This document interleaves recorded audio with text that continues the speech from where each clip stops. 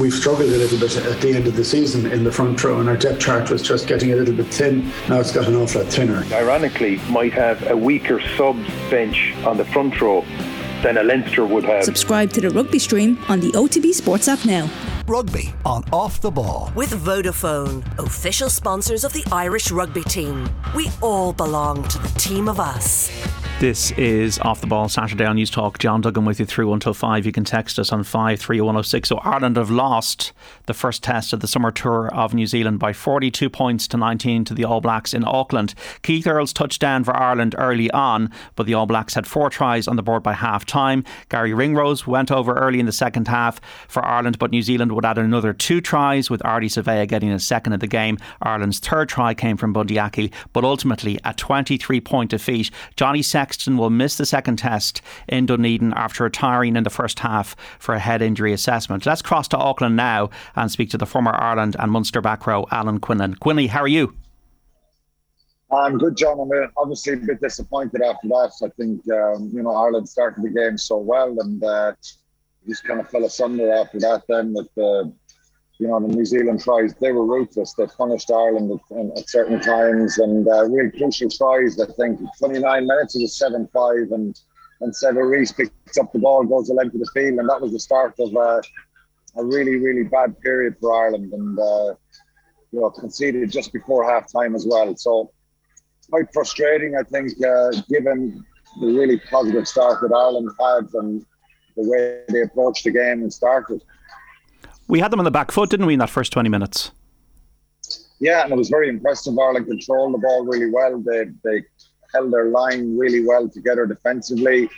Didn't give New Zealand time on the ball. They were putting pressure at the breakdown. So everything you would want your team to start with here, given it's in a really incredibly difficult place to win. It was a great start. There was moments in the game, and some of the tries were, when Sever Reece picks up that ball and goes a length of the field, Ireland were on the attack. I think Aaron Smith made a break then for the Ardie Savea first try, and Josh van der Flier seemed quite frustrated that he was being held in at the side of that rough for the gap there. So there was moments in the game that Ireland be a little bit frustrated about, but I think their defensive line became a little bit fractured. They got a little bit narrow after defending so well early on, and New Zealand are so good. They have those X-factor players, the power and pace and great skill set, and they punished them at really crucial moments in that game. And there was a mountain of decline then the second half. But I was pleased with Ireland's fight, the way they kept going. They scored 2 tries in that second half, and they showed a lot of fight to get some respectability. And it was still a very dominant win for New Zealand, but all the damage was done probably in 10-12 minute period before half time. Yeah, our rugby coverage, thanks to Vodafone, the main sponsor of the Irish rugby team of us, everyone. And were conditions difficult there, Quinny? No, they were perfect. It was a little bit slippery underneath, and you could see that with some of the scrums, John, very, very messy. And I think there'll be a lot of frustration when Ireland look back at this game. Probably the mistakes they made, their line-out started to creak a little bit, just got their timing wrong, turned the ball over kind of crucial time. But look, you're always going to be under so much pressure.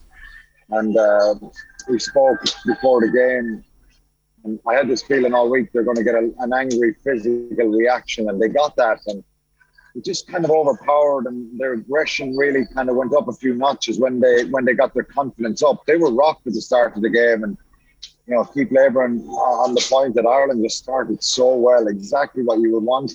The early try from Keith Earls, but the build up to that try and the control they showed, and it'll be very disappointing. A hard one to pick themselves up from. Johnny Sexton going off is a big concern. He won't play next week now because of the HIA. But I really thought Joey Carbery did well. He wasn't the reason that things went wrong and that they couldn't break New Zealand down. They had to work incredibly hard in that second half. And we keep talking about that depth, so he's going to have to step up again next week. And it's a big task. It's a big task for Andy Farrell and his players to pick themselves up. But the feeling coming off the ground, I was down around the tunnel, and little whispers of frustration and some refereeing decisions that went against them. I'm not saying I don't think it would have made a difference that they would have won the game, but there's a couple of things that went wrong, and some of the tackling around the breakdown and the entries from New Zealand. But look, they're very, very aggressive and ruthless around that area, and we saw that reaction tonight, and Ireland couldn't cope with it. You play the game, obviously, the top level, Quinny. How does it happen that you're playing so well after 20 minutes and you're ahead to conceding 4 tries in the second quarter and being cut apart? I just think that Ireland's heads dropped a little bit. I think for the Jordy Barrett first try, it was the first real attack and kind of sustained bit of pressure they had in the Ireland 22. Just switched off defensively. I know Manga Nuku, the debutant winger, he made a break. Not close to the line. Hugo Keane and Dan Sheehan made a great tackle. I just think the Irish players all looking in at the breakdown, and it was a brilliant pass from Aaron Smith and a great line from Jordy Barrett, and that just gave them a lift, because the crowd were quiet here, and they were getting beaten by Ireland, and Ireland were controlling the tempo of the game, and that kind of turned it for them. They got their noses in front 7-5, and then Sever Reece, 29 minutes, it was 7-5, and Ireland are on the attack. And I just thought maybe Ireland went a little bit lateral and New Zealand fanned out a little bit more, and it was probably time to be a bit direct when they got down there at 22. Gary Ringrose bobbles the ball, doesn't he? And he falls, and then James Lowe gets his timing on. He slips, ball goes loose. Sever Reece is gone, 14-5, and they just turned it on. Then the Aaron Smith makes that break. Sevilla scores, and then I think Gibson Park decides, and he was brilliant. In fairness, it's hard to be critical. I'm not trying to be critical of him, but we all make mistakes and sometimes make bad decisions. Ireland won a line out. They were under the pump a little bit, and they won a line out. And he breaks out of in their own 22, gets tackled, ball is turned over, and then there's that little grubber kick through for Tapia, and he scores again just before half time. So it just had a feeling, John, that it was kind of unravelling, and there was certain things happening that Ireland just couldn't kind of slow the game down and let them get control. And I think before the tour,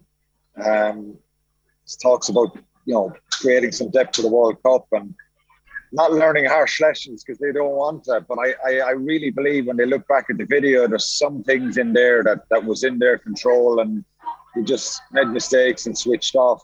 Yeah. And that was disappointing. Like, we seem to have big issues with depth. Like, Andrew Porter played the whole game. Tadhg Furlong was out there for 70 minutes. Ed Byrne is still on his way. Michael Bent was warming up. We look threadbare up front, Quinny. Yeah, a little bit. They've been stretched, obviously, and Ian Henderson going home, and Andrew Porter had to play the whole game. Dan Sheehan goes off, and Dave Heffernan got a knock as well. So, it was always going to be physical, and it was always going to be a difficult task for them. And the impact off the bench for New Zealand as well was pretty telling. So, look, I think they've got to pick themselves up mentally, and they will be a bit bruised and battered. But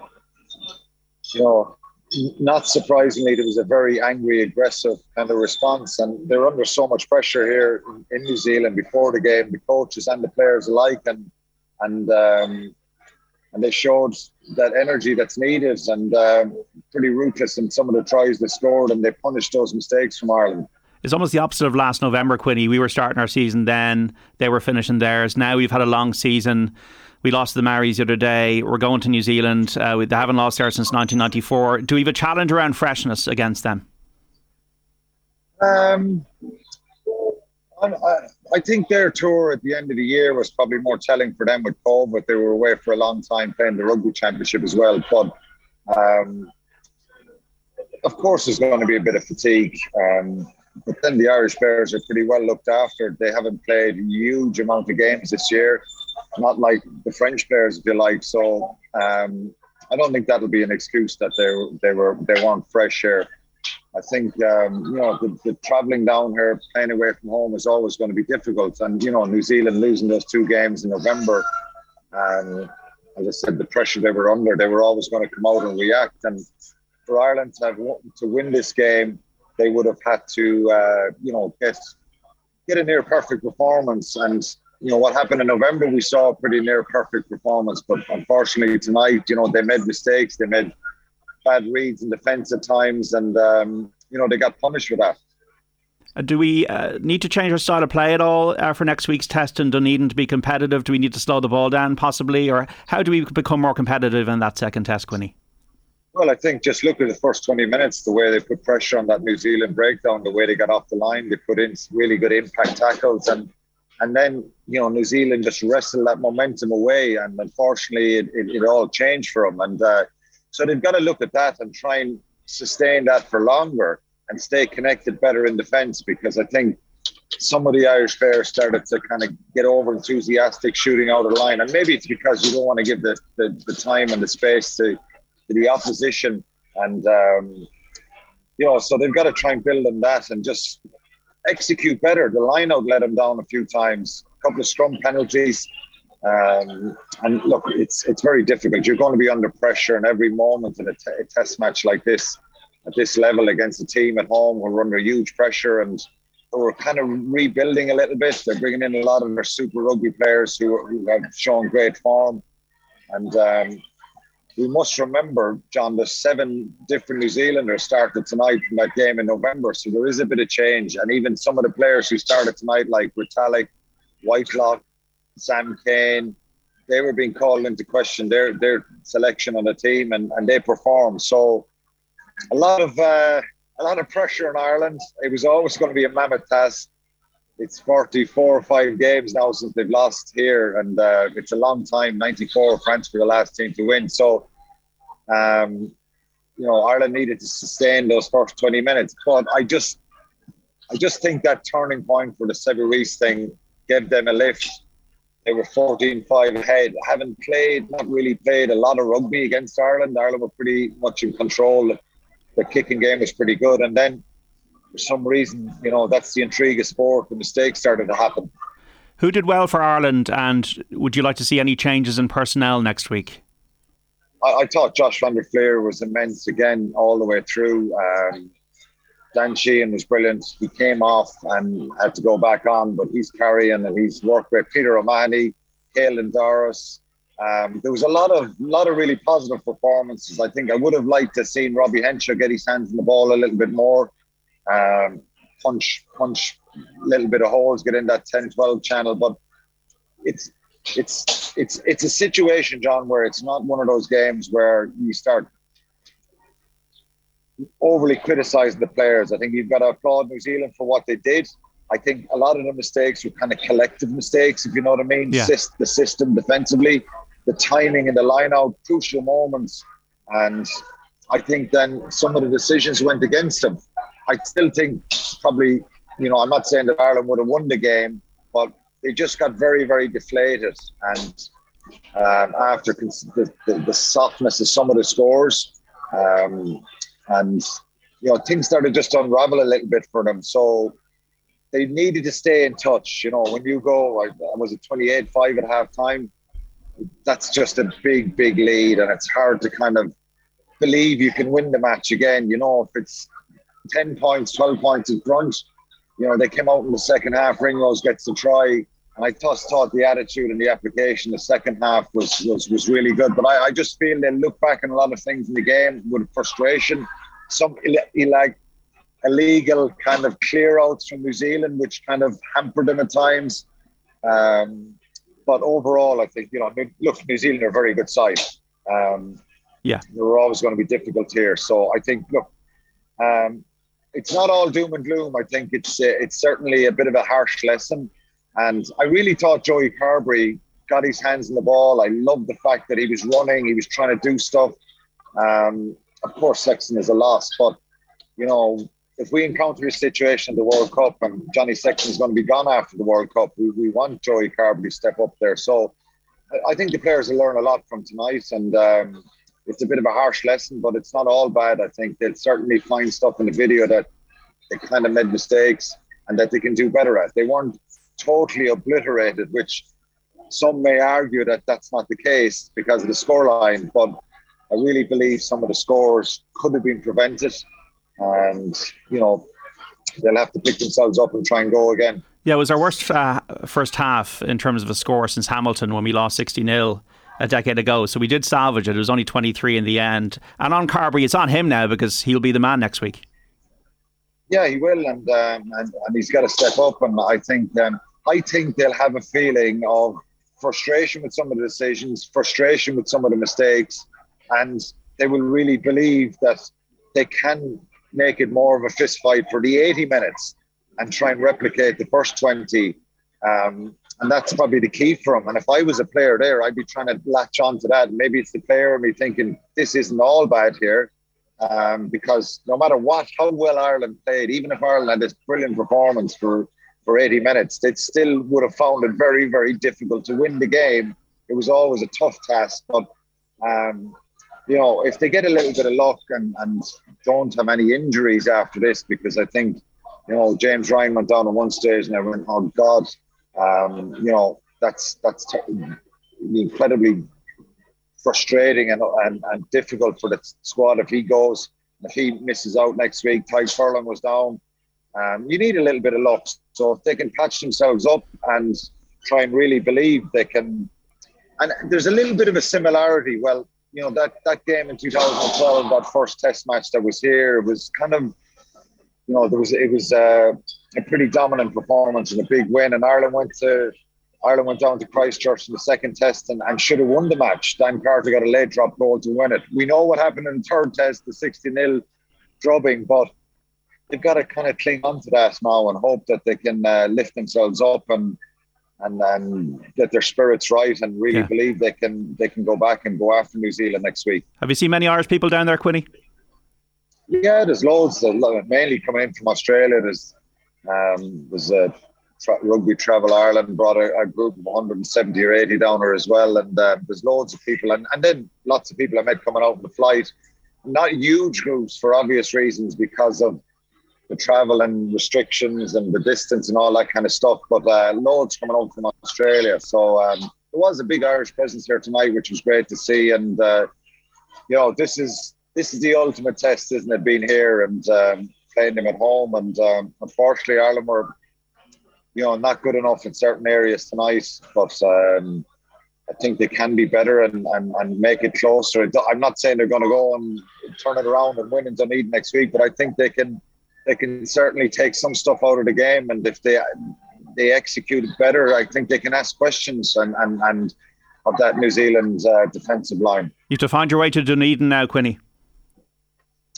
Yeah, Dunedin next week, John, and try and get my sleep right. It's a bit wobbly for the last few days. It's complete flip over in the sleep, but it's great to be here. I just hope that Ireland can. And I said this at the start of the tour. This was always going to be really difficult, and I feared at half time that we would have a really, really big score. And I think the Irish team can be pretty proud of their efforts in the second half, the way they reacted. And I really hope that they can, salvage the tour with two big performances in the second and third test. Even if they don't win them, I still you can take a lot out of the end of this tour, and it's only the start. So let's hope, as I said, they can pick themselves up and have a real go at New Zealand next week. Quinny, mind yourself. We'll speak during the week.